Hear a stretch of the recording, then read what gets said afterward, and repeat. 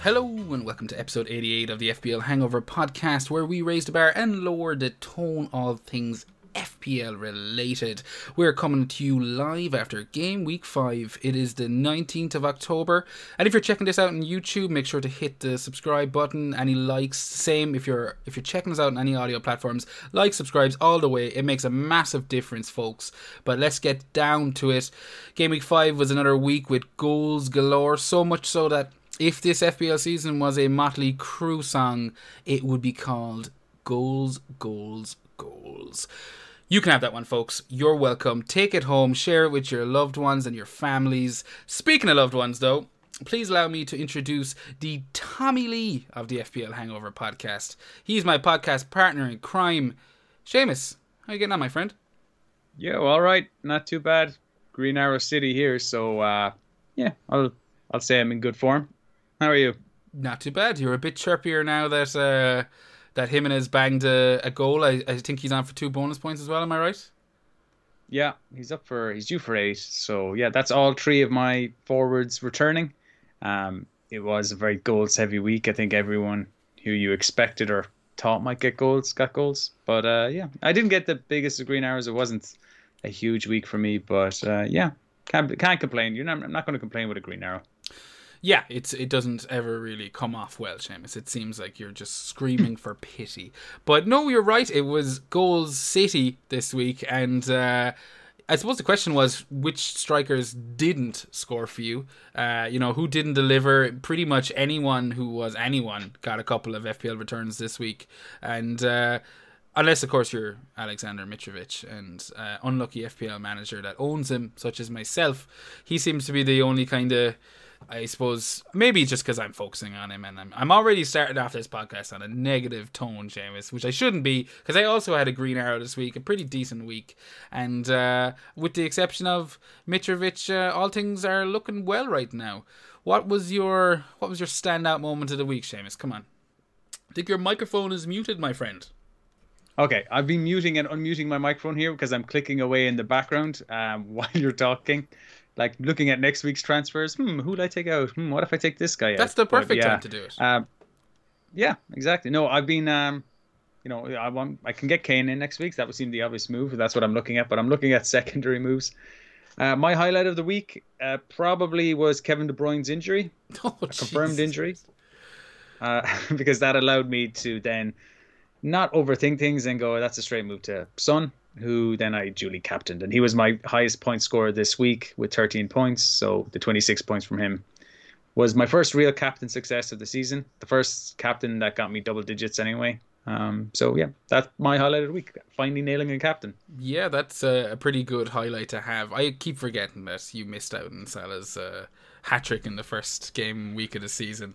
And alas, yeah, God knows where you'd be if that had, if you'd had Salah in from the start, and maybe this frown would have been upside down. But it's a pretty good, even if it is a little Schadenfreude-esque, it's a pretty good highlight.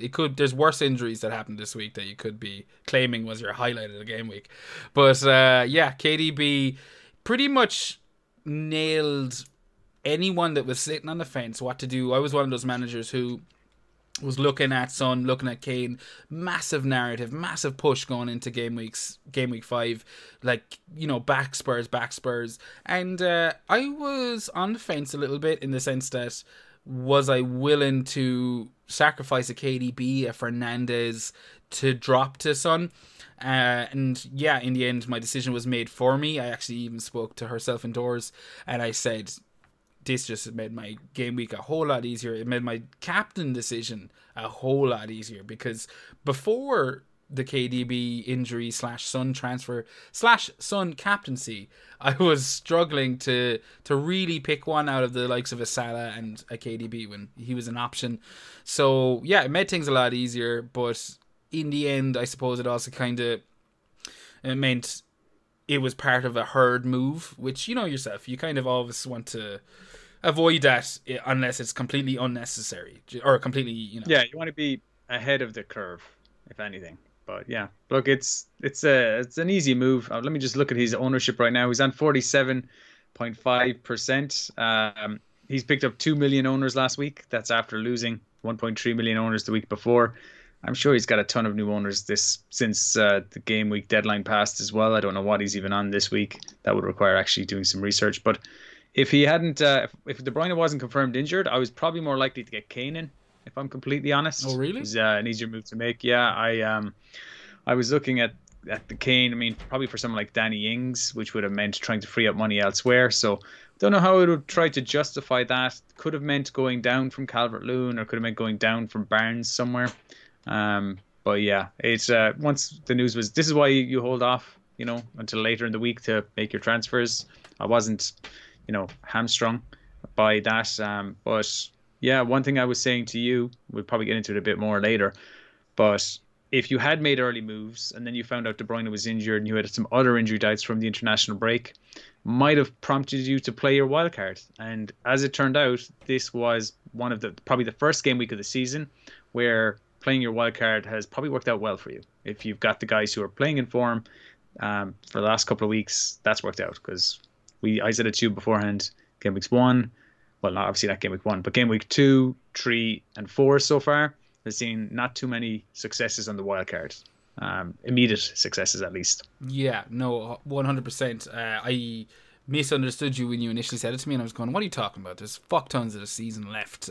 You can't say this is the week to have played your wildcard. But no, 100%. In terms of the narrative that was being pushed, I say it like it's a conspiracy, but the general trends within the game that were being kind of talked about and seen prior to the beginning of game week 5 all came to fruition. Spurs, their players got all the FPL returns that you wanted. The team didn't get the result they wanted to, but the players got the FPL returns. Anyone that went hard and heavy on a Spurs kind of wild card really came out top trumps. Even if you took a risk with the likes of Reguilon getting 4 points in the end, even though you conceded the 3 goals, that's a pretty solid fucking return. And yeah, as you said, Kane smashing it this week, Son smashing it this week. It all came out, top trumps for Spurs players. But I suppose on top of that, you also had the host of regulars that we've been talking about for a couple of episodes now, also staying true to form, the likes of your DCLs. You mentioned Danny Ings there. I mean, you can't be too disappointed. He got a 7-point return against Chelsea. Yeah, I'm very happy with that. He's got a return, in my team, so not going to give out about that. It was probably my low point of the week was involved in that match when it looked like Danny Ings was going to have a simple tap in for his second goal of the game when Kepa made that horrible mistake, and it looked like Shea Adams was just going to play him in. But a calamity of last-ditch tackles knocked the ball onto the post, then Kepa came back and he messed up his clearance, and it went back to Adams again, and it could have easily fallen to Ings for a tap in, but Adams then smashed it through the net. I immediately thought of you, when I saw that goal, because he'd already had an assist, and you did mention that you were definitely going to get your chub on if he got a goal, and to get a goal and assist and the 3 bonus, you must have been a happy lad. Very happy. That was my highlight of the week. I love when my highlight is the opposite of your low light. That really puts a bit of a smile on my face. No, you're right. I believe my correct words were, I will jizz my pants if Adams scores a goal in this match. And I got a half chub when he got the assist, and then as soon as that goal went in, it was a fucking a shower of. I'm not gonna go into the details, but it was a full Lonely Island scenario. Oh yeah, 100%. Big return from Adams. He got 11 points this week, and he kind of, I suppose, everyone was focusing this week on Werner, especially on FPL Twitter and all the forums and stuff. All you saw was, congratulations, you've kept Werner. Oh, fair play to you. You're a fucking FPL genius for holding on to a player because you probably had other fires to put out. So he, delivered the kind of points return you were expecting him to deliver since game week 1. And no massive surprise, because Southampton don't seem this season to be maybe maybe they're not the best shout for a clean sheet, but who is a fucking shout for a clean sheet this season? Because they don't seem to, they're few and far between. Now, we saw Wolves picking up one tonight, and we know there's actually 3 tonight. We had Burnley, West Brom, and Wolves all picking up clean sheets. But going back to what was I talking about, Adams? Or was it West Ham? Yeah. Going back to Adams. to the Chelsea match, like, I was not expecting much of a return. So when he picked up that initial assist for Ings, I was like, I'll take it. He's probably on the way out, especially it was post the Everton match. And spoiler alert, I already made my transfers this week and took Adams out for Calvert-Lewin on the Saturday evening, just to kind of... You're shaking your head. Loyalty. What? No loyalty. I had loyalty, Seamus. It got me through. I hope he goes on a run. I hope he goes on a big old run now. Yeah, well, I really fucking hope he doesn't. And you know what? To be honest with you, for a 5 point, I think he's 5.8 now. I took the 0.2 hitting him. If he did go on a run, it would be probably a little bit sickening. But I'm saying that I don't see any signs of DCL slowing down. He picked up another goal this week, 6-point return for his owners. He's now over 50% owned in the game. That's it's got to be worrying for anyone who hasn't jumped on the Calvert-Lewin bandwagon yet, Seamus. Yeah, I went and made the move a couple of weeks ago as well, and I've had 2 games in a row where he's got goals. He hasn't got any bonus in those games, so just the 6 points in each. But Everton look different level this year, top of the league. That won't continue, but I think they'll do well. For the next while anyway. Their fixtures, let me pull up their fixtures here again. What have they got coming up? Like Southampton next game, great game. Newcastle, great game as well. Newcastle have no ambition. Then they've got a game against Man United, that'll be tough. And then they've got 3 good games against Fulham, Leeds might be tough, and Burnley. Burnley have been very poor this season so far. So yeah, Southampton we know can leak goals, and Newcastle away can sound like a tough fixture, but United just batter them away from home as well. Newcastle, no ambition. And I think home and away just makes no difference this season as far as I'm concerned. You just base it on team. I don't think, the home fixture being a fortress, I don't think that holds true anymore. You came to me with a bunch of stats not so long ago. I think it was before our previous episode, and you were talking about the differences of home and away, and as you said, your hypothesis was that there is no home and away at the moment, and I shot you down.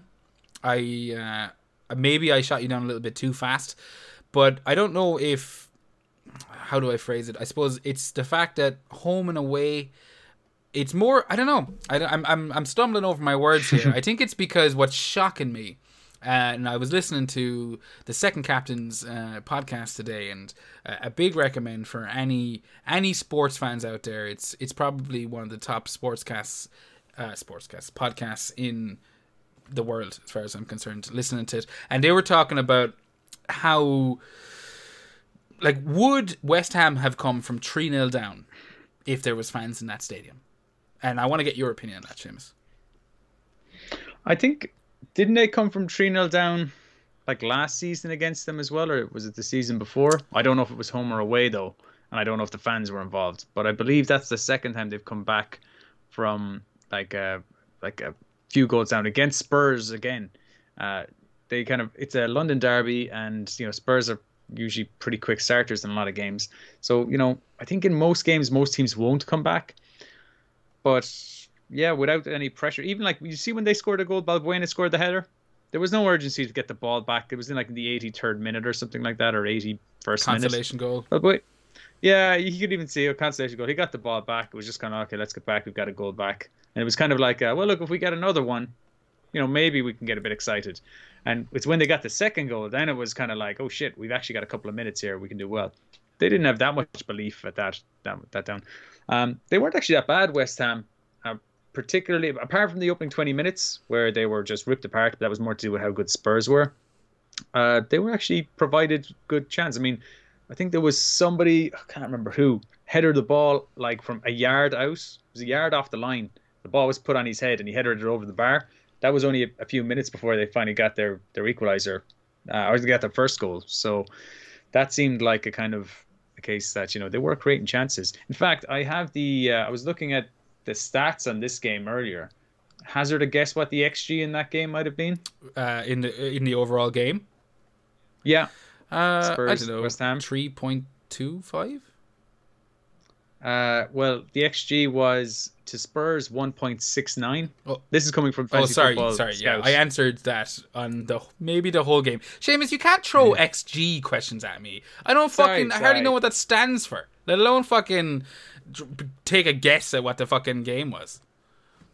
All right. Well, the expected goals for the game was Spurs 1.69, West Ham 1.9. So West Ham actually had a higher XG in that game, which kind of makes sense, seeing as Kane scored from outside the box. What was their third goal? Kane's header was probably a high XG goal. Yeah, Son's goal was not particularly high, probably. What's your point? But like West Ham had a higher expected goals. I mean, they weren't bad. Spurs did start brilliant, and they should have seen the game out. And Bale should have scored that goal when it got back to 3-2 to finish the game off. But it didn't happen, and Spurs were just extras. Spurs have just. I read a good article on Football 365, and they were just saying Spurs are condensing their Spursiness, and it's pure unadulterated Spurs this year. With what they did in the Newcastle game and now this game. So yeah, look, as long as they continue to score goals, we'll want them in our teams. Yeah, well, that should have been the name of the Spurs documentary. Pure Spurs unadulterated XXX. That's the kind of fucking documentary I'm watching, not your all or nothing shite. It's nothing, lads. That's what you've been winning. But going off of Spurs, we've had enough of them. Go back to United. 4-1.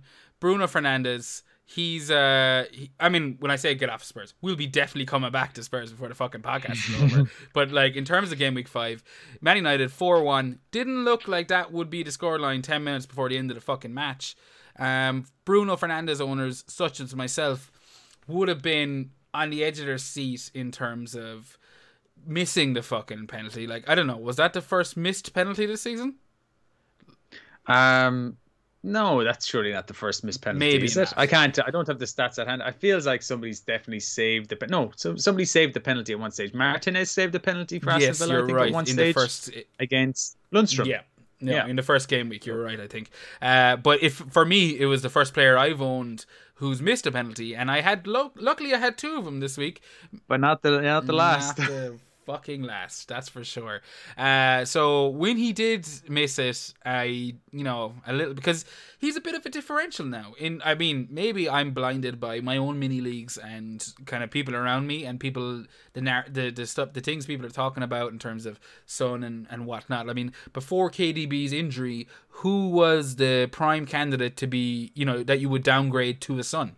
It was Bruno Fernandes, and this week, you said last week, you said, oh, well, I questioned you, oh, we got rid of Fernandes, that's a bit of a call. And you went, not even in my fucking thoughts. Not even in my fucking thoughts, is what you said. You even put on the accent, which I was impressed that it came through text. But he went and he scored last week against Spurs, and now he's got an 11-point return with a missed penalty. Are you second guessing yourself? And like, they have tough fixtures coming up. Chelsea's up next, but Chelsea can't keep a clean sheet for the fucking life of them. Maybe Caballero's in goals next week, and they're slightly tighter at the back. But Fernandes, is he making you second guess? Not you particularly, but should people be second guessing not having Bruno Fernandes in their team? Well, you called him a differential. 21.4% owned. He's not that highly owned. Yeah. That probably has a lot to do with the fact that United were missing game week 1 this season, and people were probably planning on bringing him in. But then to see the form of the likes of Son and other players, people probably changed their plans. But he's tipping away. He's doing quite well. 3 goals, 2 assists, and that includes a missed penalty then as well this week. So that would have been 3 penalties in 4 game weeks for him had he got that, having scored against Brighton as well. So yeah, they're still getting penalties. That's still happening. You're going to want the players that have that. He's a quality player. His goal was from open play this week, even after missing it. He got the assist as well with a great goal assist for Rashford at the end. Great long ball. He'll probably still tip away getting points. The problem for me is his price. I never thought he was a bad option, but I wanted Salah and De Bruyne.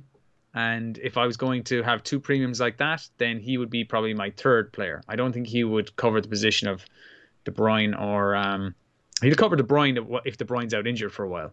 Okay, that's fair enough. But I don't think you want to go with Fernandes instead of a Man City attacker over the course of the season, just because I think Man City are going to get more goals and Sterling and De Bruyne would score more.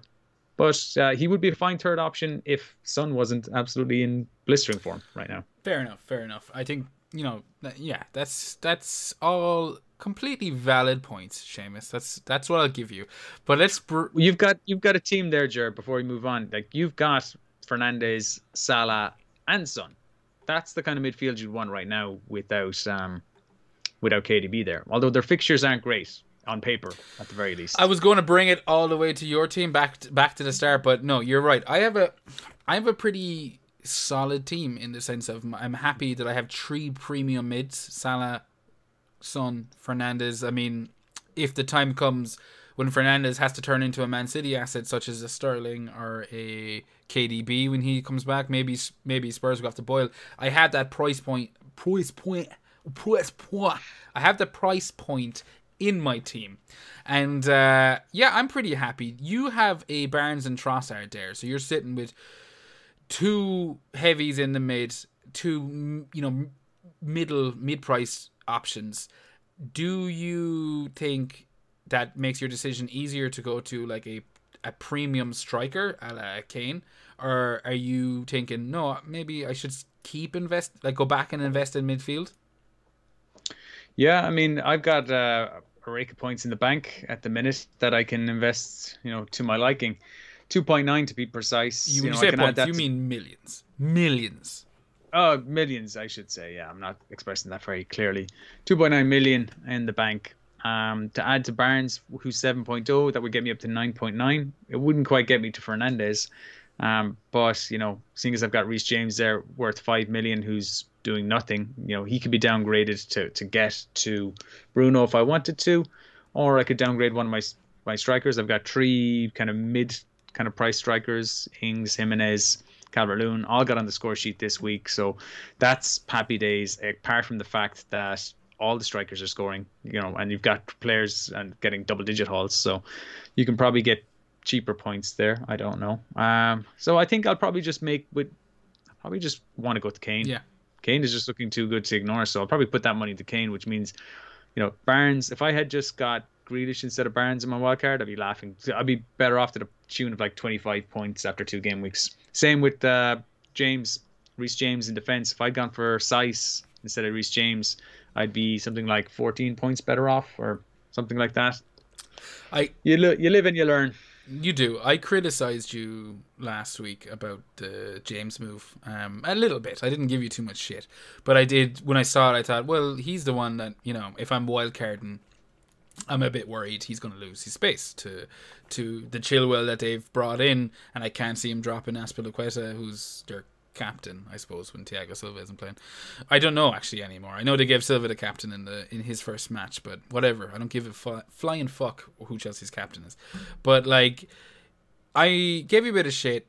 I think now it's coming to fruition. I imagine James Price, he's already dropped, if I'm wrong. I mean, you can check that up while I'm spewing my nonsense.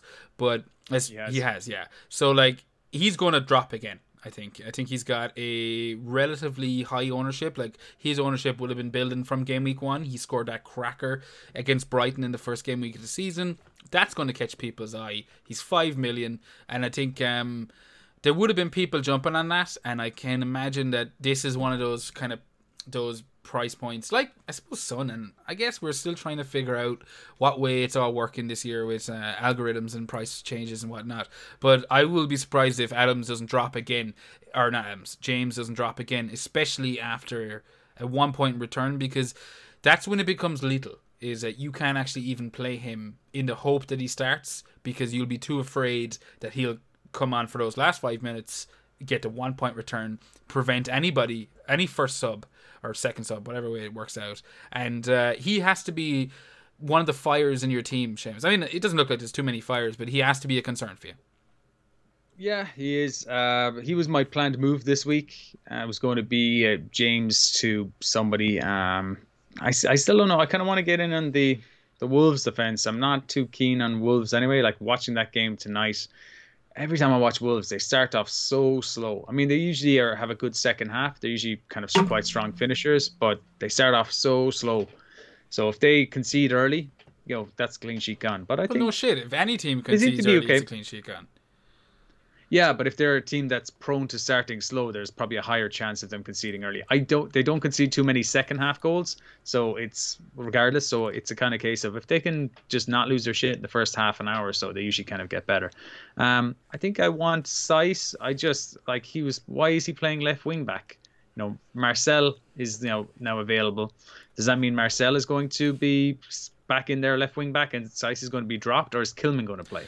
Kilman, as it turns out, has had 3 bonus points in his last 2 games he's played. So he's, I think he's on 21 points from 2 games, like for 4.0 million. Yeah, big time. Anyone looking at maybe not so much this week, but I feel, and we've talked about it last week. I think Mitchell's time, his days are numbered as a starting left back for Palace, and I think he was okay this week, and for 4 million, it's fine. But you can't imagine him keeping Van Aanholt out of the team, and I assume he will eventually lose his spot. And maybe Kilman's the way to move to. It's something worth monitoring, because I think the big question is, once Marcel, who I feel is going to be there starting left back, once he comes back, do they push Saiss back into that left centre back role? Or do they drop him? Now, you mentioned a bit of news in the forum, Seamus. Sorry? You mentioned... Sorry. You just blindsided me there. What are you on about? You mentioned before we started recording that there was calls for Saiss to be dropped. On the fan forums? Yes. Excuse me. Not the FPL Hangover forum. Sorry, my apologies. I didn't know what you're on about. This is why I didn't go with... I mean, I was talking to, can't remember who it was, and they were saying there's a lot of talk on the Wolves forums from a few games ago that Saiss's lack of pace is causing Wolves problems in there, and that there's calls for him to be dropped.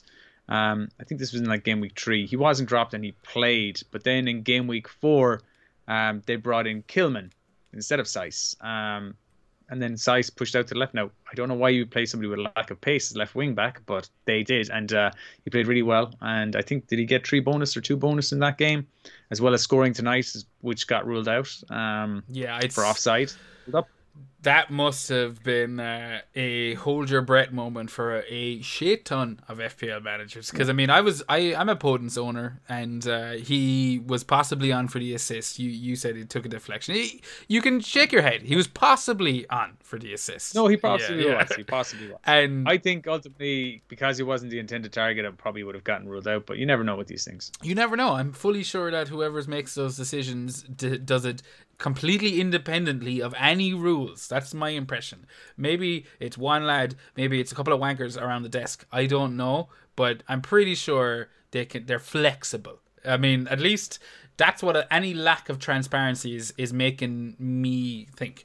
But I won't get bogged down. I'm teetering on the edge of going straight into conspiracy theories, Seamus. I think it's the half a bottle of vodka.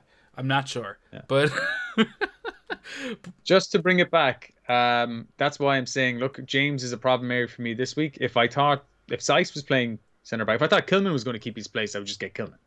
But now I'm afraid is that if Marcel comes in, Saiss could either be pushed centre back and Kilman dropped, or Saiss drops completely. I don't know which is going to happen, so I can't really move on either of them this week until I see what happens. And next week maybe Marcel doesn't come straight back in. Who knows? So it's a tough one. I kind of, like you said, that was my planned move. The rest of my team looks good.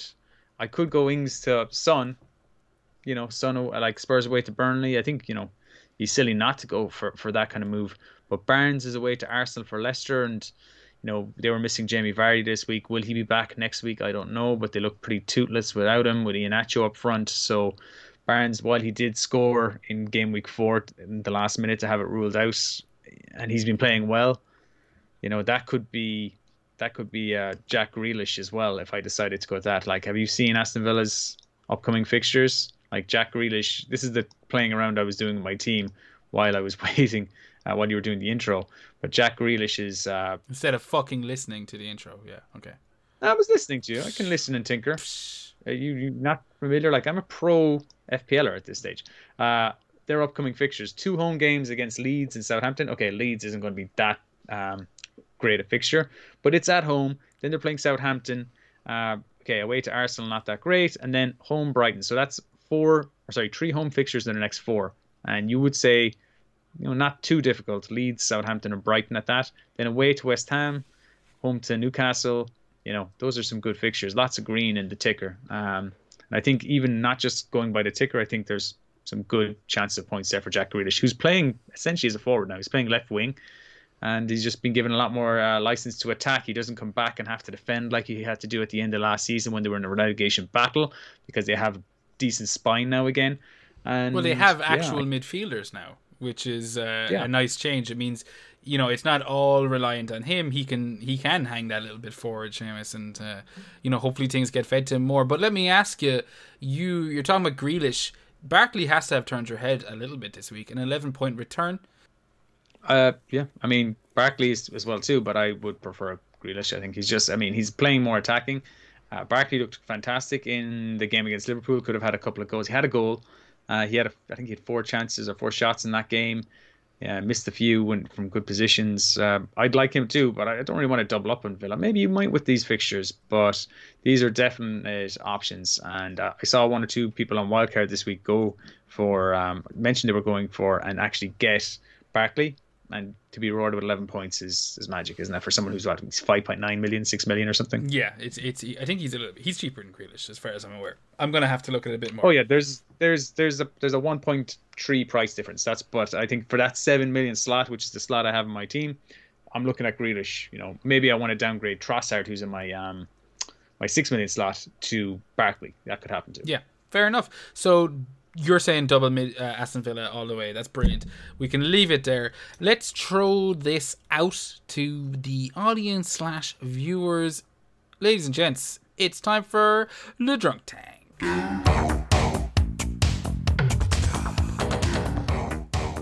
First question this week.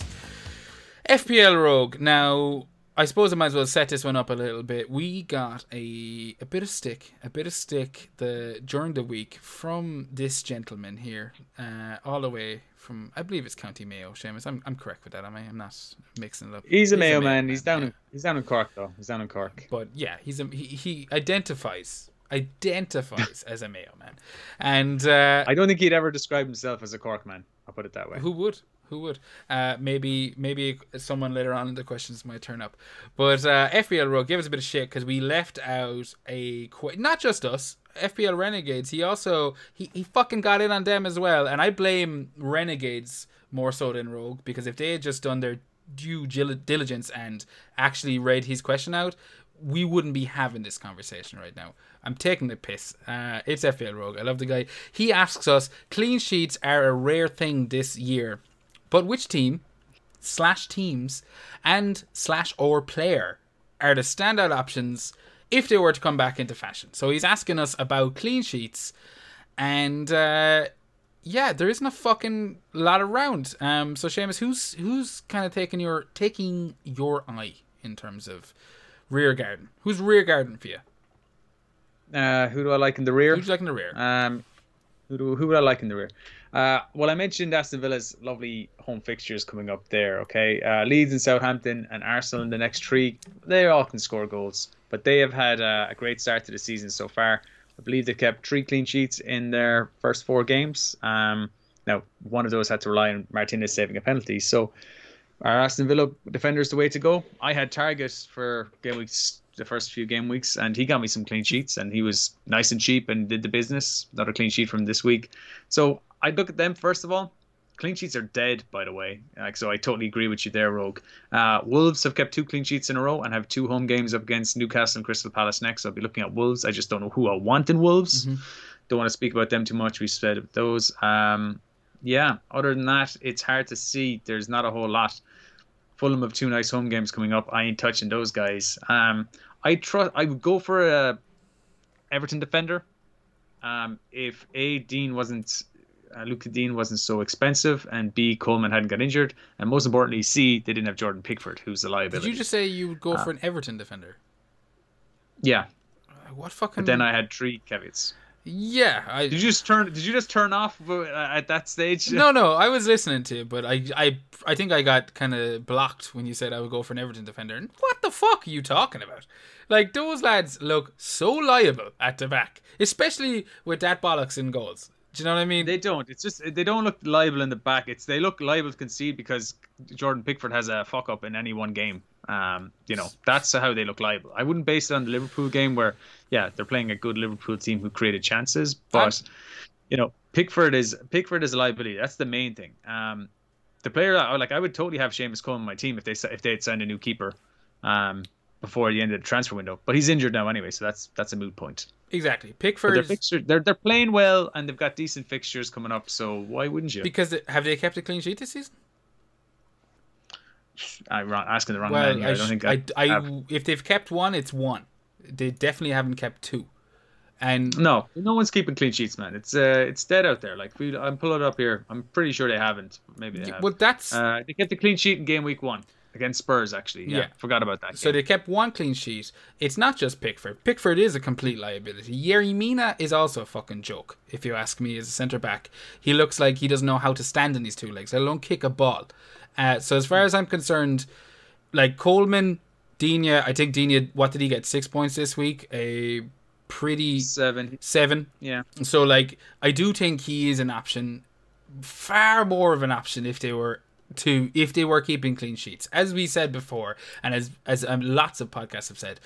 Like for Digne to be that option, you need Everton to look like keeping clean sheets. I genuinely don't think they look like keeping clean sheets, Seamus. Even against West Brom, like notoriously toothless side, they conceded 2 goals. Right. What about the fact, that of their 4 starting defenders this season, Luka Dean has 3 assists from 5 games. Coleman has only 1, but look, he's been injured kind of a lot in the last couple of games. No. Michael Keane and Yerry Mina have 3 goals between them. Yeah. Where are they getting those goals from, Jared? They've got Rodriguez whipping in quality corners and free kicks. They've got that set piece specialist now who's taken, and this is what detracts from Luka Dean's appeal at the minute, is that he's not got as many corners because James, is taking them. So I think, I wouldn't, 5.1 for Michael Keane. He's gone up in price. He's attracting interest. 2 goals already this season. And it could continue. I mean, if I can't go there, but this is the question that's been asked. If they sort their shit out in defence, and you trust Carlo Ancelotti to get them, if any team sorts their shit out in defence, you're going to look at them. That's a fair point. But I just think with Everton, I don't know. Maybe I'm completely wrong here. I did like that Coleman shout. I think that 5 million plus his attacking options was worth it. But we've seen now his injuries are kind of like he missed last week, came off early this week. Digne is that little bit too expensive for a team that aren't keeping clean sheets.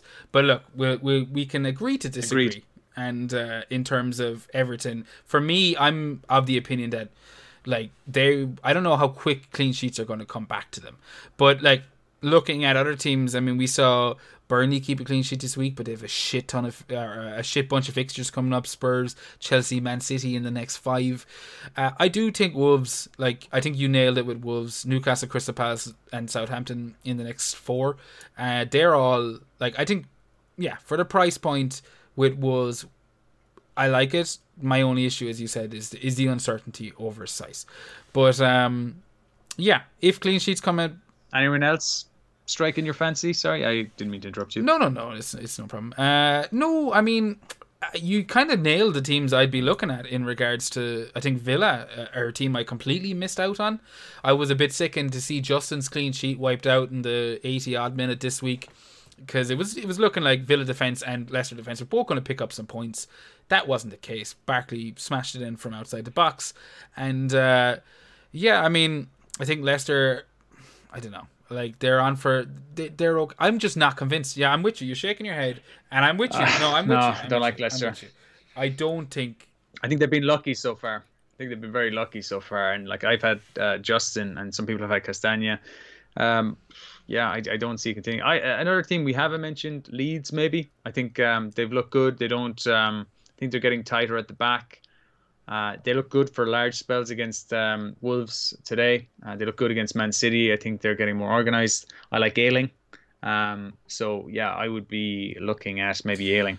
Dallas went back to left back today, I think. He wasn't playing in midfield, but he's looked very good when played in midfield and more attacking recently. So one of those two. Yeah, no, I agree with you. I do think that Leeds' upcoming fixtures, away to Villa, at home to Leicester, away to Crystal Palace, before Arsenal and Everton, it doesn't inspire a lot of confidence, but I do agree with you in terms of Ayling and Dallas. Ayling looks, super attacking. I think I'd almost go with Dallas just because of I like to take that little punt, and if he's getting played in midfield or something like that, I'm going, ooh, look, I got a defender playing right up there, especially for like 4.5, 4.6, whatever he is now. So I'm looking a bit closer at Dallas than I am at Ayling. But yeah, they're the teams I think for me, and maybe you'd agree with me, Seamus. Wolves are, I don't know. If I was to look at Wolves for points this season, and this is probably reflecting on Jimenez, and I know it's not what Rogue asked, but I'd probably be looking a bit closer to their defense. They look like that's kind of their main focus, is just building from the back, like it was, I suppose, before. But like they just look kind of solid there, not so much in attack, Yeah, they never really bang in more than 2 goals in a game. They're usually pretty tight. They get a couple of goals. They don't score more than 2 often. I think only 2 or 3 times last season they scored 3 or more goals. So yeah, I agree. I mean, up front, Jimenez is the guy to go for them. I don't think you need to load up in fielders or anything like that. So yeah, I'd go for a defender. We had a guy in our mini league today who had I think he had Patricio in goals and he had Saiss, and getting 14 points from those 2 players. That's a nice points per million return. So I think the one thing I would say is, he's asked, clean sheets gone. I think take your money out of your defense for the time being. When it looks like they might come back, we might want to go there. But with Van Dijk getting an injury for Liverpool, I'm worried about the Liverpool defense now as well. It is, and we will have a question on that coming up. But right now, we've got Nuclear Atoms. He is a regular asker of the Questiones, and he also has a YouTube channel at Nuclear Atoms, so check that motherfucker out. This week, he asks us, and if I could pull the fucking thing up, it would have been there. I'll ask you. You have it there. It's up on screen, but talk. Is it still worth keeping Robertson, or is it better to go for someone cheaper like Cresswell, who's on set pieces? And which Man City attacker should he bring in after the Liverpool game? And is Ruben Diaz a good option since Man City looked defensively solid since he's come in? So I mean, yeah, the first part is it kind of related to what I said about Liverpool's defense. Is it worth keeping him, or should he go for someone cheaper like Cresswell for Chelsea, who's got a few assists and been looking very well since he's come in? What do you think of that? I think what we'll do is we will skip the Robertson bit, Nuclear, because we have another question coming up that looks at Liverpool defenders, but looking at the follow-up questions to that in regards to Cresswell, who's in set pieces. For me, like if I'm going West Ham defense, I'm going Masuaku. 4.5, I believe. Maybe he's a bit more now, but he's playing. I think he's playing left wing back. I mean, like, maybe I'm not watching the fucking right amount of West Ham matches, but as far as I'm concerned, he looked very much left wing back against Spurs at the weekend. Am I right there, Seamus? I'm going to just double check. I have their average positions here in that match. I'm going to pull it up. Well, I actually read that question as Chilwell, not Cresswell. So my mistake there. But in that game, let's have a look at his average heat map, because I was of the impression that Masuaku was playing left wing back. So let's have. Yeah, so then I would believe Cresswell was playing left-sided centre half. But I did see him get forward kind of a bit, but I think it's just mainly the set pieces. West Ham are quite good at set pieces, so he will continue to be. I'm not even pulling up the right fucking game. Jesus Christ. Spurs. There we go. Let's have a look. What number was let's see. Oh, dead air, Seamus. Absolute dead air. That's he was playing left-sided centre half, but like his average position was kind of on the halfway line. It was considerably higher than Ogbonna and Balbuena. He wasn't too far behind Masuaku. Masuaku's more advanced, but yeah, he's quite what price high. Is he coming in at, Seamus? Since you're clickety clicking all the time, what price is Cresswell coming in at this week? Okay, we ask me I will ask you. Cresswell is 4.9. it's not a bad price. But yeah, I did misread that. I thought he was asking about Chilwell, not Cresswell. 4.9. Their fixtures are still bad. I wouldn't be going for their defense until at least game week 8. So if he's talking about game week 8, yeah, maybe Cresswell could be good. But what's he got? 3 assists on the season so far. He had 0 assists last year, 1 the year before that. Yeah, he had 7 the year before that. So he's got some pedigree. But yeah, he's still. I think there's other better options in West Ham. Especially when you consider West Ham's, upcoming fixtures. I know they're on a really decent run of form at the moment, but I mean, their next couple of matches are Man City and Liverpool. So I mean, wait and see with Cresswell. You don't want to be getting him in for those 2 matches. But looking at the follow up to that, he talks about which Man City attacker to bring in after the Liverpool game, and is Ruben Diaz a good option since they look pretty solid at the back. What do you think, Seamus? Man City, yay or yay? I don't like. I'm not convinced. Especially with De Bruyne out. Let's see a bit longer. If you've gone in on them early doors, like on Man City, this is what I've done. I've gone in on Man City quite early enough, and it hasn't been as rewarding for their prices as some of the other players who are actually playing well. I mean, they've got 4 goals in the last 3 games. That's not great for City. That's just over 1 a game. If you were on Sterling, fair enough. You've got their goal scorer in each of the last 2 games, and that's 20 points. But none of their other attackers are doing a whole lot much. Now Aguero's back. That could change, but I want to see it. They've got West Ham at the minute playing quite well, and they're going to have a lot of confidence. So I think they'll be kind of not as not as easy a fixture. Sheffield United, yeah, they should batter Sheffield United. There's the cat. And then you've got there's the cat. Everyone say hello. Go on. And then Liverpool at home is a tough. So yeah, after that we'll be a better position to see which attackers to go for. You're still looking at the same guys: Aguero, Sterling, De Bruyne.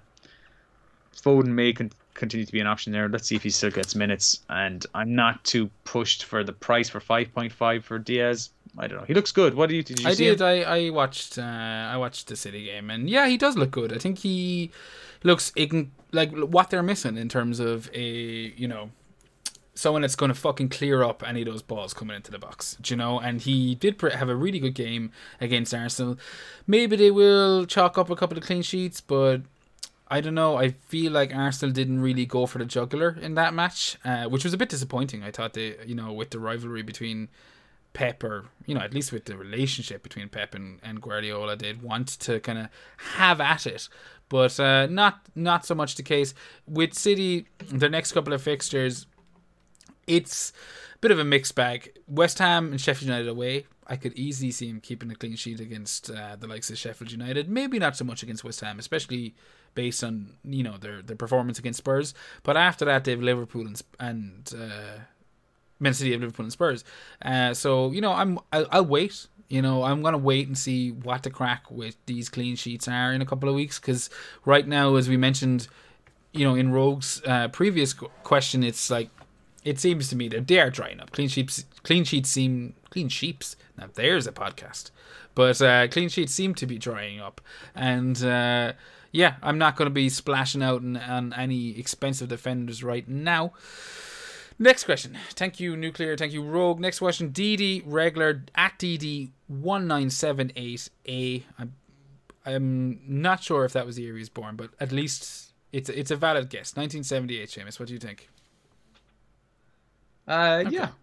Let's go with that. Why A though? That's what confuses me. Like, where's the B? Where's the DDB? He's A plus status. Fair. He's A Fair status. Enough. We get his A plus account. He asks us, he's writing in hope that Dallas and Harrison save his abysmal week. That isn't going to turn out to be the case, my friend. I'm sorry about that. Sorry, DD. But is it time to get rid of Vardy? And also, is JR now the new KDB? Hit me, Seamus. Is James the new KDB? No, he's different price bracket. He's not going to get the same returns. I still think even with his 2 goals the last day, he'll still chip in with assists, and he'll get the odd goal from distance. He'll probably prove to be quite good value for the price you're paying, whatever, 7.5 or whatever he is now. He's not going to be new KDB. He's not going to be 200 points at the end of the season. I'd put money on that now. But Yeah, maybe he will. Maybe I'm wrong. I don't see it happening. Um, what's the other part of the question? Is it time to get rid of Vardy? I'm going to say yes. I mean, I voted with my feet. I got rid of Vardy on wildcard a couple of game weeks ago. Thank you for the points. Get out of my team, especially with a calf injury. He seems to be managing kind of injuries and stuff a bit more lately. Getting older, want to have some niggles. They're going to miss games here and there, and I don't like him coming back off an injury to, hit the ground running. Like he looked the games he got all those goals. He didn't look great. He wasn't doing much. So yeah, there's better options out there for that 10 million. Switch over to Kane if you don't have him for a small bit extra. Even go to Timo Werner, who's now found the back of the net and looked very good in that game. If he's played through the centre, I'd expect money. There's so many options. You don't need to persist with somebody whose next games are against Arsenal in form. Well, pretty much in form. They're pretty good this year. Leeds, who are looking tough to beat. Wolves at home, and then Liverpool at home. I'd be going off them. I don't like Leicester more so than I don't like Vardy, and that's the main reason why. Yeah, I'd like to add something to that, but you pretty much smashed everything I was going to say. You even called out the fixtures, which I was like, you son of a bitch, you took my line. But that's fine. We can just move on unless you have anything you want to say to counteract those points. I basically shat on Vardy there, so even though he did so well for me the first 3 game weeks. He's like the only reason you're in touching distance of me, Seamus. No, I do want to touch on something, and that's the second part of his question. He asks us to also please discuss your favorite edible snack with some cold ones. Now, I assume he's talking about dead bodies, because what other cold ones are there, Seamus? Favorite? Yeah, that's my edible snacks to have while with some cold ones. I don't even know where to go with that one. Yeah, I'm a chips kind of guy, or one thing I'm very partial to. Chips? Clarify that to or non.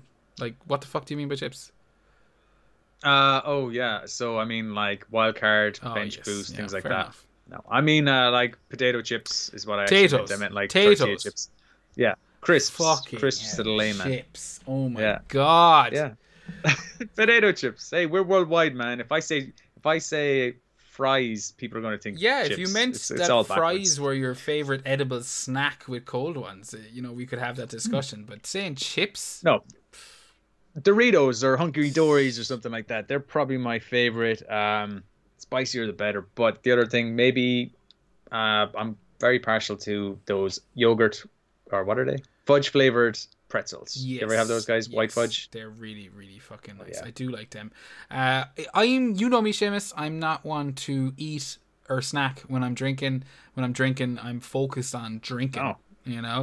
So I don't want anything soaking that shit up. Eating is cheating, as they say. As you say regularly, when we're drinking, you literally like, I'll be there, hey, I bought snacks over, man, I'll bring them over, and then at the end of it, it's like, man, we really got through those snacks, and you're like, I literally haven't had any of those snacks, and I've just eaten a huge bag of Doritos, big bag of chocolate, and you're just there. You're a pro. You just focus on your strengths, and that's why you're better getting drunk. Professional alcoholic, yeah, you can. It's in the genes. It's in the genes. But if I was to indulge in a couple of snacks, I'm classic. I'm scampi fries or bacon fries. Like anything that's salty that makes me want to drink a bit more. You got it in yesterday. Big pack of Monster Munch. Haven't had that in 15 years, so my fingers smell like an 8-year-old. But like, I was happy, and I drank the rest of my beer after that. Do you know that kind of way? Yeah, I could make some dangerous jokes there, but I won't. Moving on. Next question, Seamus. Who is it? It's Leon Mack. Give it to me. We've gone for Leon Mack. Now, Leon Mack is gone for a lot of questions here. He's got 4 separate questions. One is double Villa defense viable. We discussed that. Well, I'll ask all 4 questions. Is the double Villa defense viable? Who takes penalties for City when both KDB and Aguero are on? Can Shea Adams match Ings this season? He feels he is unlucky not to have more points from him this season. And the top 3 must have players for anyone who's on wildcard. Where do you want to start with that? I think we'll start with the who takes penalties for City when both Aguero and KDB are on the pitch. We both agree on this, do we? KDB's on him? Yeah. Aguero was on the pitch a couple of times last year when KDB took a penalty. After Aguero went on a string of missing the fucking things. And I'm confident that KDB is taking him once he's on the pitch. There's 4 questions here. Cheeky one, Leon. Cheeky one. But they're all pretty decent, straightforward cues. So we should bet through them. No, I'm KDB. You're the same, yeah? Yeah, I think KDB takes him when Aguero's on the pitch until he misses one, basically. Which is, to be decided. But is double Villa defense viable? I think we talked about this before the pod, and we both agreed, depending on what you're doing, if you're going with like a Martinez Konza or Martinez Target, where you're rotating your defender and you've got your constant Villa keeper, yeah, it's viable. Yeah, I think so too in that regard. I don't think I want to be playing double Villa defense every week, but if you're playing one of them, if they're cheap, let's pull up their defenders there. I mean, Martinez is the kind of informed goalkeeper here at the moment in the league. 31 points from 4 games is just a great return. Let's have a look. So yeah, Mings is also on 30 points. He has got a goal and an assist this season. Konza's doing well too. Yeah, look, I mean, for Konza, if he continues to play, he's 4.6. That could be brilliant. I don't know if you want to just transfer in a load of guys over the next coming weeks, but if you're on wildcard, I'd probably have Martinez and goals with their fixtures, and I'd have another defender there, either Konza or Target, to kind of rotate in and out, like you said. I wouldn't be averse to it. No, 100%. I think, as you said, if you're rotating defenders and you have your constant Villa keeper, from what I've seen so far, they look super tight at the back. Looking at their fixtures coming up, I mean, I'm assuming in my hypothetical situation that you've only got one playing keeper, but looking at Villa's fixtures, Leeds, Southampton, Brighton in the next 4, sandwiched with an Arsenal and West Ham on either side of that Brighton match, yeah, I'd be pretty happy with a Villa double up. Third part of his 4-part question: can Adams match Ings this season? He feels he's unlucky not to have more points this season. Yeah, you and me fucking both, buddy. I've had him since the start. You know where I stand on it, Seamus. But can he match Ings? No, I don't think so. No, I think the price point will show over the course of the season. Like, Adams is 5.8 now, but he started at 6 million. Ings started at 6.5. There's, or 8.5, excuse me. So there's 2.5 between them. I think Danny Ings proves the points difference between them. I think last season, okay, fair enough. Adams didn't play what he played. He only played 1,000 minutes. He only got 78 points. Ings, on the other hand, got 198. So he got over 120 points more. It'll be closer this year because Adams will get more minutes, but and it won't quite be double or anything like that. But you're going to want to pay more for the extra points, I think. But if he gets close to him, if points per million, it could be close. Maybe you're happy in a game week where Adams gets 6 points, but Ings gets 9. You don't curse damn it, Adams got goals again. Maybe just go, or you're going to curse Ings. You just say, well, look, I got my 6 points for Adams. He only cost 6 million. Take the points and move on. You've invested that outer money elsewhere. Yeah, no, I've gotten rid of Adams this week, as I mentioned already. But whether I think he can match Ings, looking at it from a points per million kind of side of things, in the sense that Ings is 2.5 million more expensive, maybe he matches him in that regard. But Ings has penalties, and I do think that's still a massive advantage, a massive feather in your bow. And for me, Ings is on target to have another fucking great season. So I've no reason to think that he can't continue what he was doing last year, other than Southampton as a team drop off, and maybe that's the case. I don't know. They came back and drew that 3-3 they drew 3-3 with Chelsea at the weekend. I think that was a great result for them. And I still hold out hope. They've gotten smashed and they've had some bad performances already in the first 5 game weeks, but that wasn't the case this week. And I do have McCarthy. He's had 2 clean sheets in game week 3 and 4. So maybe Southampton keep it together. I don't know. As I said, I jumped off Matt Adams. I don't want to go up. I don't want to invest 8.5 in a Southampton attacker right now, just because I'm not entirely sure what I'm getting from them. But I do feel he's unlucky to not have scored more. And maybe in 6 months, after Christmas, I'm looking back and going, what were you thinking, Jer? Of course he's on fire. You got rid of him the week he scored his 11-point haul, and that was the start of it. All. yeah, possibly. They haven't got the kindest run.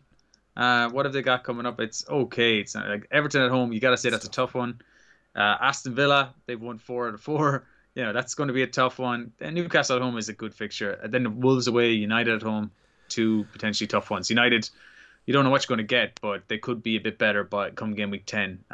Wolves are always going to be tough games. So it doesn't look like possibly a whole lot of goals in many of those games. So I don't see Danny Ings or Shea Adams going. That's why I'm thinking Danny Ings might be out of my team.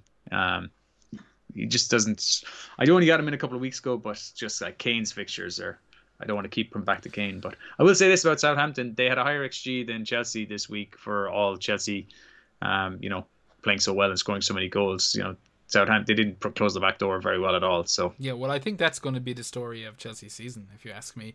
I think Chelsea will score a lot of goals this year. You see the fucking strike force they have. We've yet to see the strike force they have in terms of what I imagine the starting 11 is. Like Ziyech come on and get a couple of minutes this week. He's still like yet to start alongside Pulisic, and I assume Werner up front with Havertz in the middle.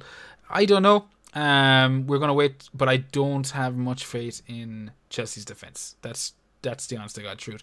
Maybe that changes, but in regards to right now, I'm holding off. The last part of Leon's question: top 3 must-have players for anyone on Wildcard. Seamus, first answer.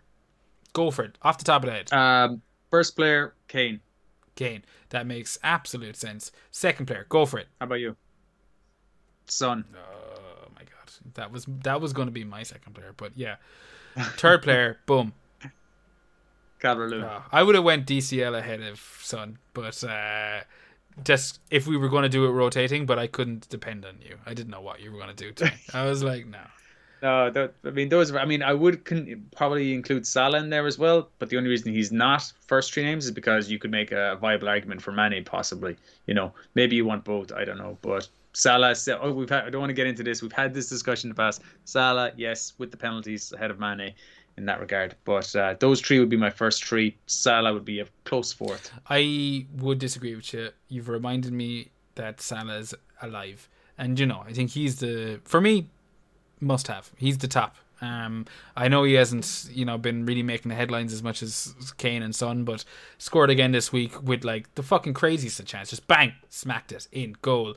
He's looked crazy fucking sharp since the start of the season, and I think he's the must-have. But I think I took that for granted. He's the must-have player. You changed your mind. You went to him. Now I know what you're saying. Mane is a viable alternative. Yeah, he is. He's completely a viable alternative, and he will be for the rest of the season, barring injury and whatnot. But I don't know. I think, harken back to the 2017-2018 season when Salah did what we all have come to know him for. I want to see that again, and he looks kind of, to me, it looks like he's hitting that level of form. So he's my first DCL, and as you said, Kane/Son. I think Son's price point. Versus Kane's. It's only $1.5 million, but 9.1 for Son, which I'm sure by the time this episode gets out will be a little redundant. He could be 9.2, but that's crazy cheap for a player delivering what he's been delivering so far. So yeah, I think we're kind of similar. Liverpool, DCL, fucking Spurs. Yeah, if you're on wildcard this week, then you've got your captain probably sorted for the next 2 weeks with Salah, with Sheffield United at home and West Ham away.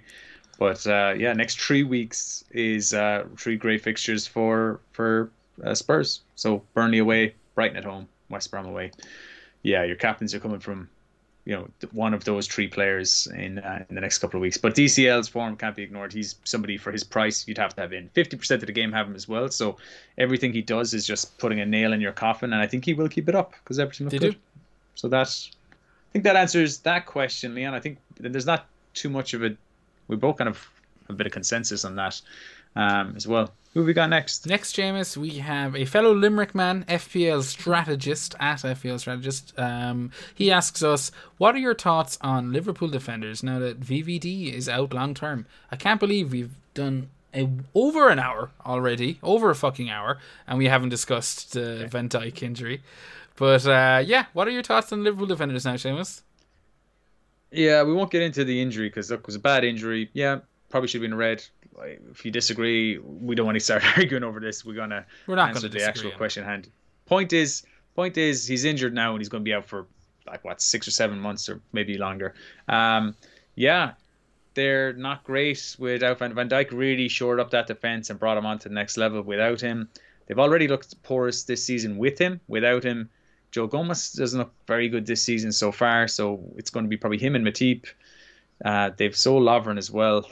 I'm not confident in them at all. They will continue to. The fullbacks will get attacking returns. So if you had Robertson, he's in better form. But I'm not very confident in Alexander Arnold now. Clean sheets being gone is a whole lot less points there. He hasn't looked great attacking wise compared to Robertson. So I'm kind of on the side that until it looks like clean sheets are coming back, until there's like positive fixture swing, I'm not sure if I want too many of them. I'm going to keep Alexander Arnold, like I mentioned, 2 good fixtures coming up, but I would be considering getting off. Yeah, no, I'm with you there, Seamus. I mean, we have another question there from FPL Uncorked at FPL Uncorked.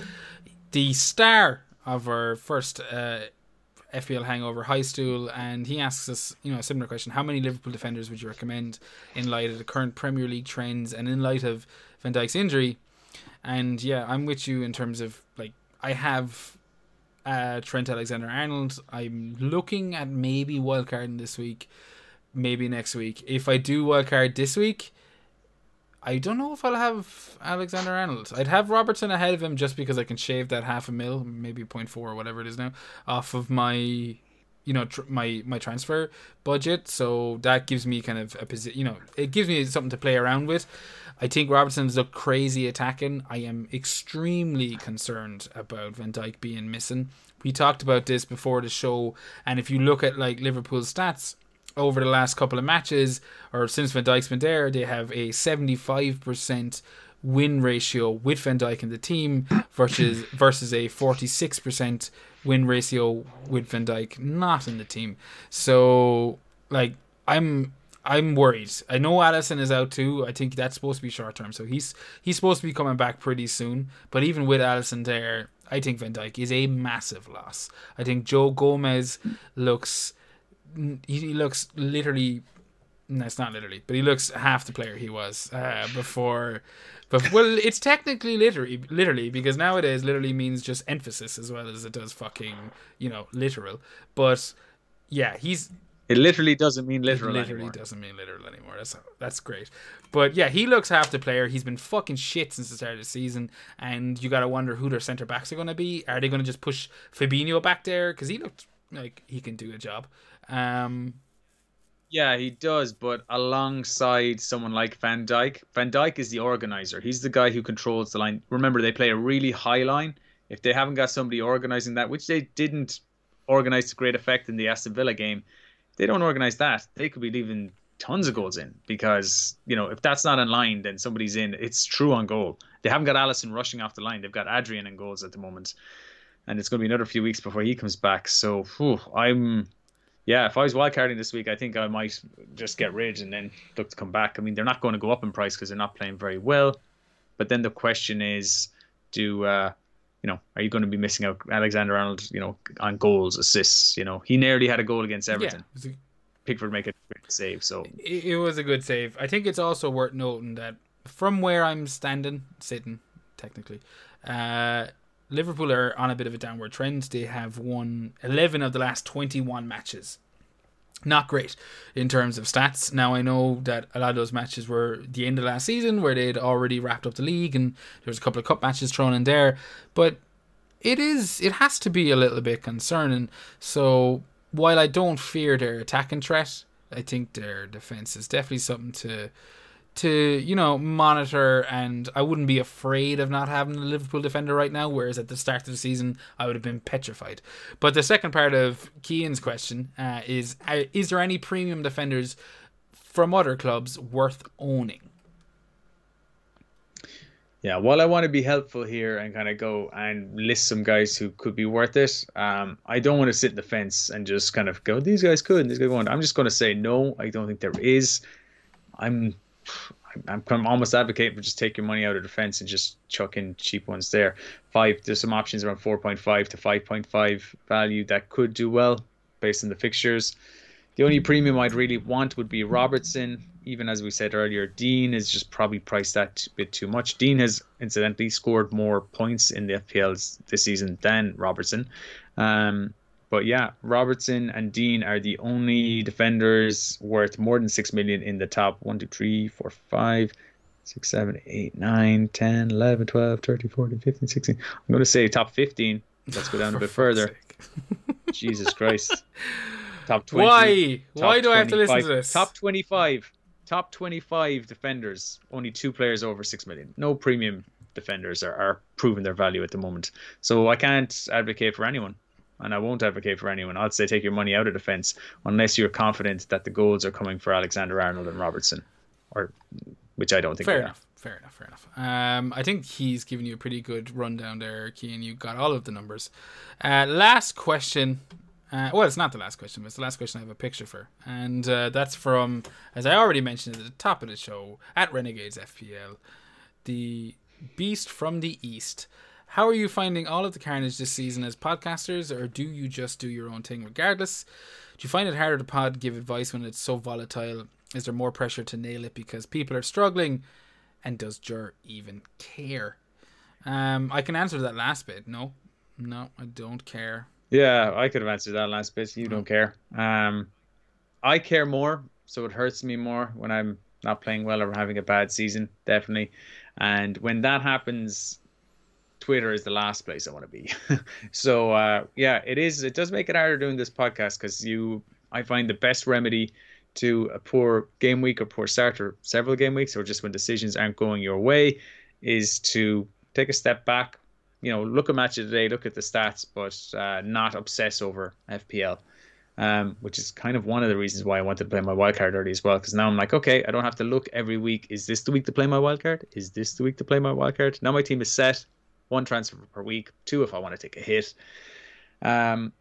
Yeah, that's how I find it. You genuinely don't find it as I don't know, stressful. No. I have a thing called perspective, Seamus, where I can put this little game, to the back of my mind. I'm joking, of course. Like, I'm the kind of person, I said it before, I get extremely, in the moment I can be furious and I can be, delirious, deliriously happy, but then I'll just, it goes away because it doesn't fucking mean anything. It's a goddamn game. So as a podcast, do I find it harder to give advice when it's so volatile? Like, a little bit. I mean, it means I end up vamping and talking shit a lot more, but I suppose you'd have to go back and listen to other episodes to see any difference in comparisons to the volatility of the season. But like, I don't know, I mean, I think it's kind of, there's just so much more information out there to just talk shit. So I mean, if you want to be planned and have themes and topics you want to talk through, yeah, it's probably a bit tougher when it's volatile. But if you're just looking at it from a kind of week-to-week basis, like myself, it doesn't really bother. Pressure-wise, no, there's no fucking pressure, man. It's for fuck's sake. Like, it's, what, 50%? Yeah. Luck, 50, whatever variance luck, probability, whatever word you want to put on the fucking thing. It's like poker. You can't beat yourself up when you play Ace King and Ace Queen cracks it. Do you know? No, I find there's no pressure to nail it because people are struggling. I mean, we're giving our advice at what works for us, what we think, how we see the game, which players we think are good options and which players we don't. And there's times like last year, second half of the season, before they went on an amazing run, I thought, Martial probably wasn't going to be a good option. He went on an amazing run. So you get things like that wrong from time to time, but dynamics in teams can change. And I think 2 weeks later, I was like, okay, I'm wrong about this. And I would be going on him if I could.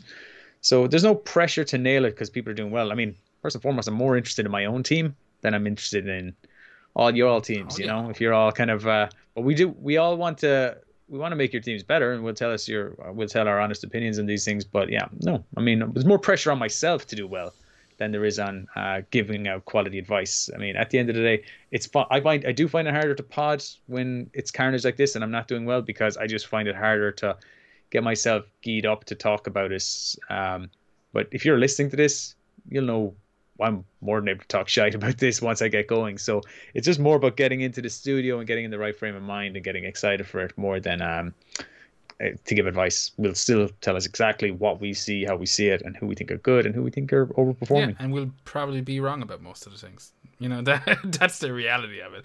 I listen to far too many FPL podcasts per week that are healthy for any frame of, any cognizant frame of fucking, train of thought. And I don't know any fucking podcast out there that knows what the fuck they're talking about. Like they all are susceptible to, errors in judgment, mistakes. And these are players like yourself, Drew, who I'm sure is a lot fucking happier now because he smashed it this week with 100+ wildcard returns, absolutely nailing it. He's going to be buzzing. Looking forward to this week's Renegades podcast, so check that out if you're not already doing it. But like, last week you were whinging. So, you know what I mean? What sense does any podcast make of it? Look at FBL Chieftain, last year's podcast. He takes a break from podcasting this year and he's fucking nailing it as well. So, I mean, like, what do you take from any of this information? Do you know? Seamus, take... Yeah, I think if you're not doing a pod, you probably... they're both in different situations. That's what I was going to say. If you're not doing a pod, for example, you might find it a lot easier to go with your gut and not have to justify decisions and things like that. And maybe that's working for him. But certainly hasn't affected Drew last year. I don't think he had a great start to the season, and it kind of improved as it went on, but would have been a poor season by his standards.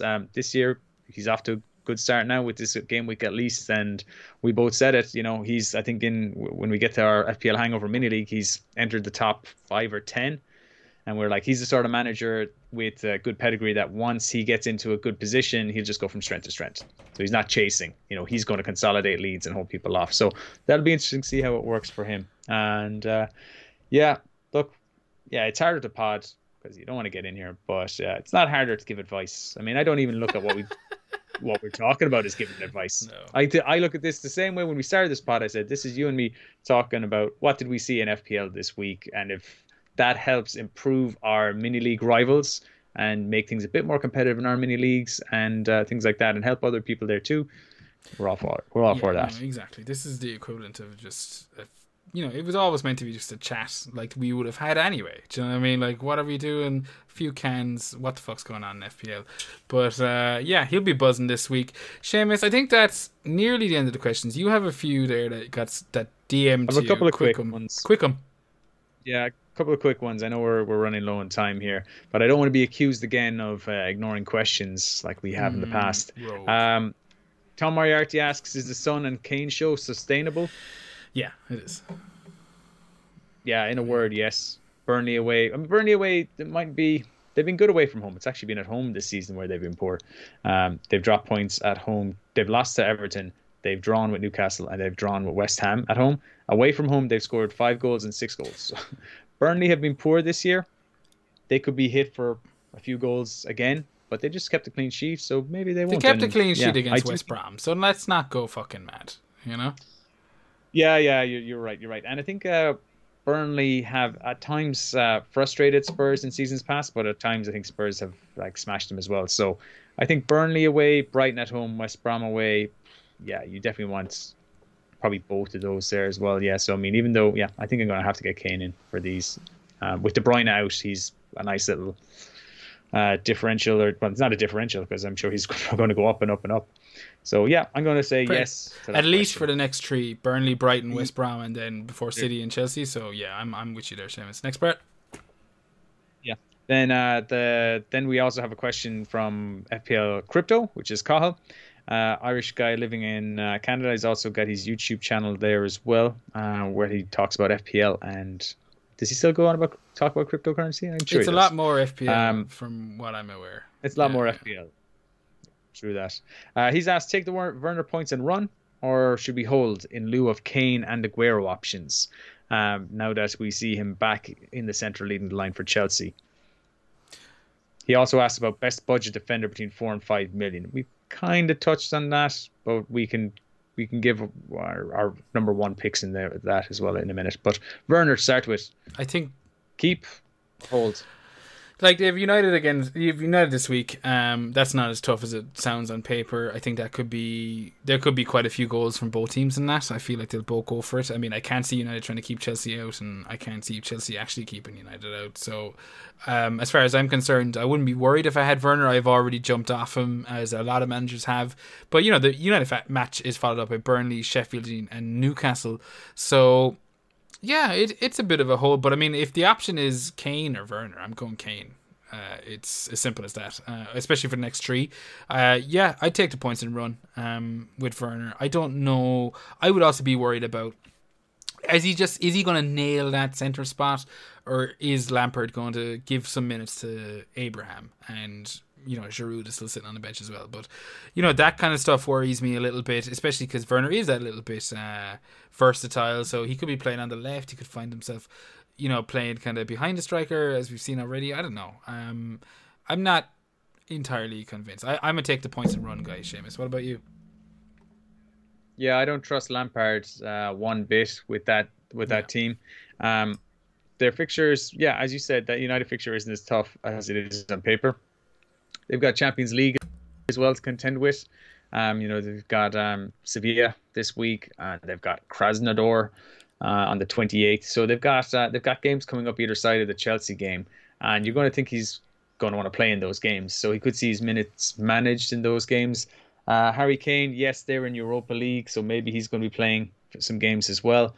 But there's always a chance, now that they've got that new striker Vinicius, that he will get rested a small bit more for the league campaign, possibly until the latter stages of Europa League. Like you said, to me, it's a straight choice between. There's no way I would go for Werner over Kane, but it depends. Are you wildcarding, Call? Are you just keeping with your team? I can't recall if you've wildcarded it or not already. If you have other fires to put out in your team, maybe you want to keep Werner. I don't know. I just see Kane getting a lot more points. I think it's the obvious move for a reason. And yeah, Werner will chip away. I'm sure he will. But I just think Kane's going to get more. So go for Kane. Aguero, what do you think of Aguero? It's a wait and see. I mean, we know what Aguero's capable of. I think that, like, as you said, a little bit depends on what you're doing. I feel like the question was more kind of, do I take the points and run and say, thank you, wham bam, thank you, ma'am, I'm done. I wanted to go to Kane in the first place, and now I'm doing it. Should my head be turned by Werner's haul? And if that's the case, nope, I don't think so. I think you knew this was a possibility. The fact that he delivered against Southampton isn't a massive shock.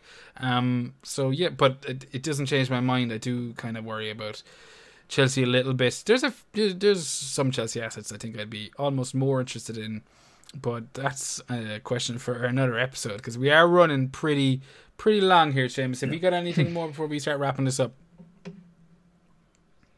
No, just is there one defender under between the 4 and 5 million range that you think is the best budget defender? No, I mean, like, the best budget defender. I mean, I've been wrong about the ones I have, like, in terms of, like, the ones I don't have. Like, I don't have Villa.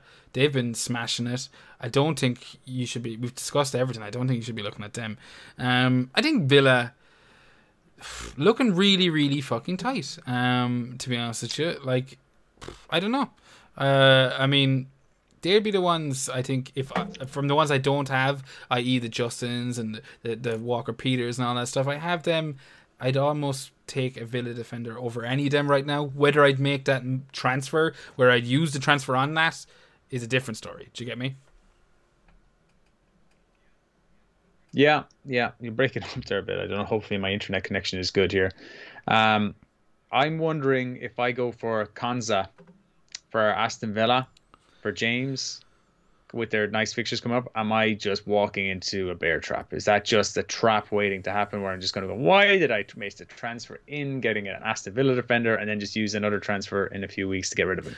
What do you think? Last week I would have been a bit more concerned about it. I would have felt a bit more unsure. I think keeping that clean sheet against Leicester has really, it kind of opened my eyes a little bit to how tight they are at the back, Villa wise, or Villa, so I don't know. I hope whatever decision you make is the wrong one, Seamus. So, keep me informed. Yeah. I'm thinking now could be the time to go in on those Ayling and Dallas transfers for 4.5. I think that's kind of where I'm leaning myself, Cahill. I think they'll start looking good. Yeah, I'm gonna say those guys. I'm gonna say Dallas. No, I'm gonna say Ayling, because every time I've seen Ayling, he looks crazy attacking. And make sure to check out FPL Crypto's YouTube channel. It's top class fucking video shit there. Last but not least, folks, we have the FPL Hangover Podcast Mini League. There is the top 10 in front of you for those with ears and not eyes. Still in number one position is Damien McCallion from Dunfahy 11. He's got 348 points. Now, these scores are prior to the Wolves match, I believe, but I don't think much has changed in the middle. He's still top. Devendra Ray is in second place with We Live on Earth 616. In third place, another Limerick man, Ian Walsh, Fushun Chups 327. Fourth place, we've mentioned him already. He's having a smashing season. Damien, FPL Chieftain, 318 points. Fifth, again, another fucking person we've already mentioned. Drew Renegades, 316 as well. Austin, 316. James Stevens, Tiger James, S11, 313. 6 is Liam Herridge, Lane Lyons, Paul Galloway, Gallovidian. He was there last year. He tried to sneak 2 teams in, but we booted one out. He's got to 1 in this season, 311. 8th place, Ben Rim, Sitting Ducks FC, 311. And 10th, Tony Clark, Clarkies County, 309. There will be a cup coming your way this season, sir. That's right, we've picked up our first official FPL Hangover merchandise. Seamus, you've got the cup there to hand. We've still got to hand this out to the last season's winner, Alan Finucane. He's still there. He's having an okay season. Seamus, get that closer to the camera. Get it closer. Okay. Oh, it's disappeared. No, I have to be in a certain rate. This screens. Stupid background image thing is there. Anyone listening, you can see it. There, For those who aren't, let me describe it to you. It is a fantastic and subtle porcelain mug with a nice black overtones, and you know what you get. It's a fucking cup. You can drink tea out of it, and that's there. We will be telling you more about it, folks, next week. Look, we're running long. Seamus, you've got all the nasty details where people can find us. Yeah, find us on YouTube, okay, at the FPL Hangover podcast. You'll find us on there. That's where you'll see us in the flesh, live on screen, warts and all. You also find us on Twitter. I'm at FPL Drunk, and you'll find the podcast at FPL Hangover. You can hit us up for DMs there if you have any questions. We'll throw out posts every week, like and share, all that shit. We're also on all the major podcast platforms, including iTunes this year, which we weren't on last year. So if you can like, share, rate on the iTunes store, things like that, and on Spotify as well. Anything else I'm leaving out? You can email us on gmail.com if you'd like. No one does. That's perfect, Seamus. You can also join the mini league on the code EH4HH7. That'll be closing shortly. And thank you for listening, folks. Enjoy game week 6. We'll see you next week. God bless.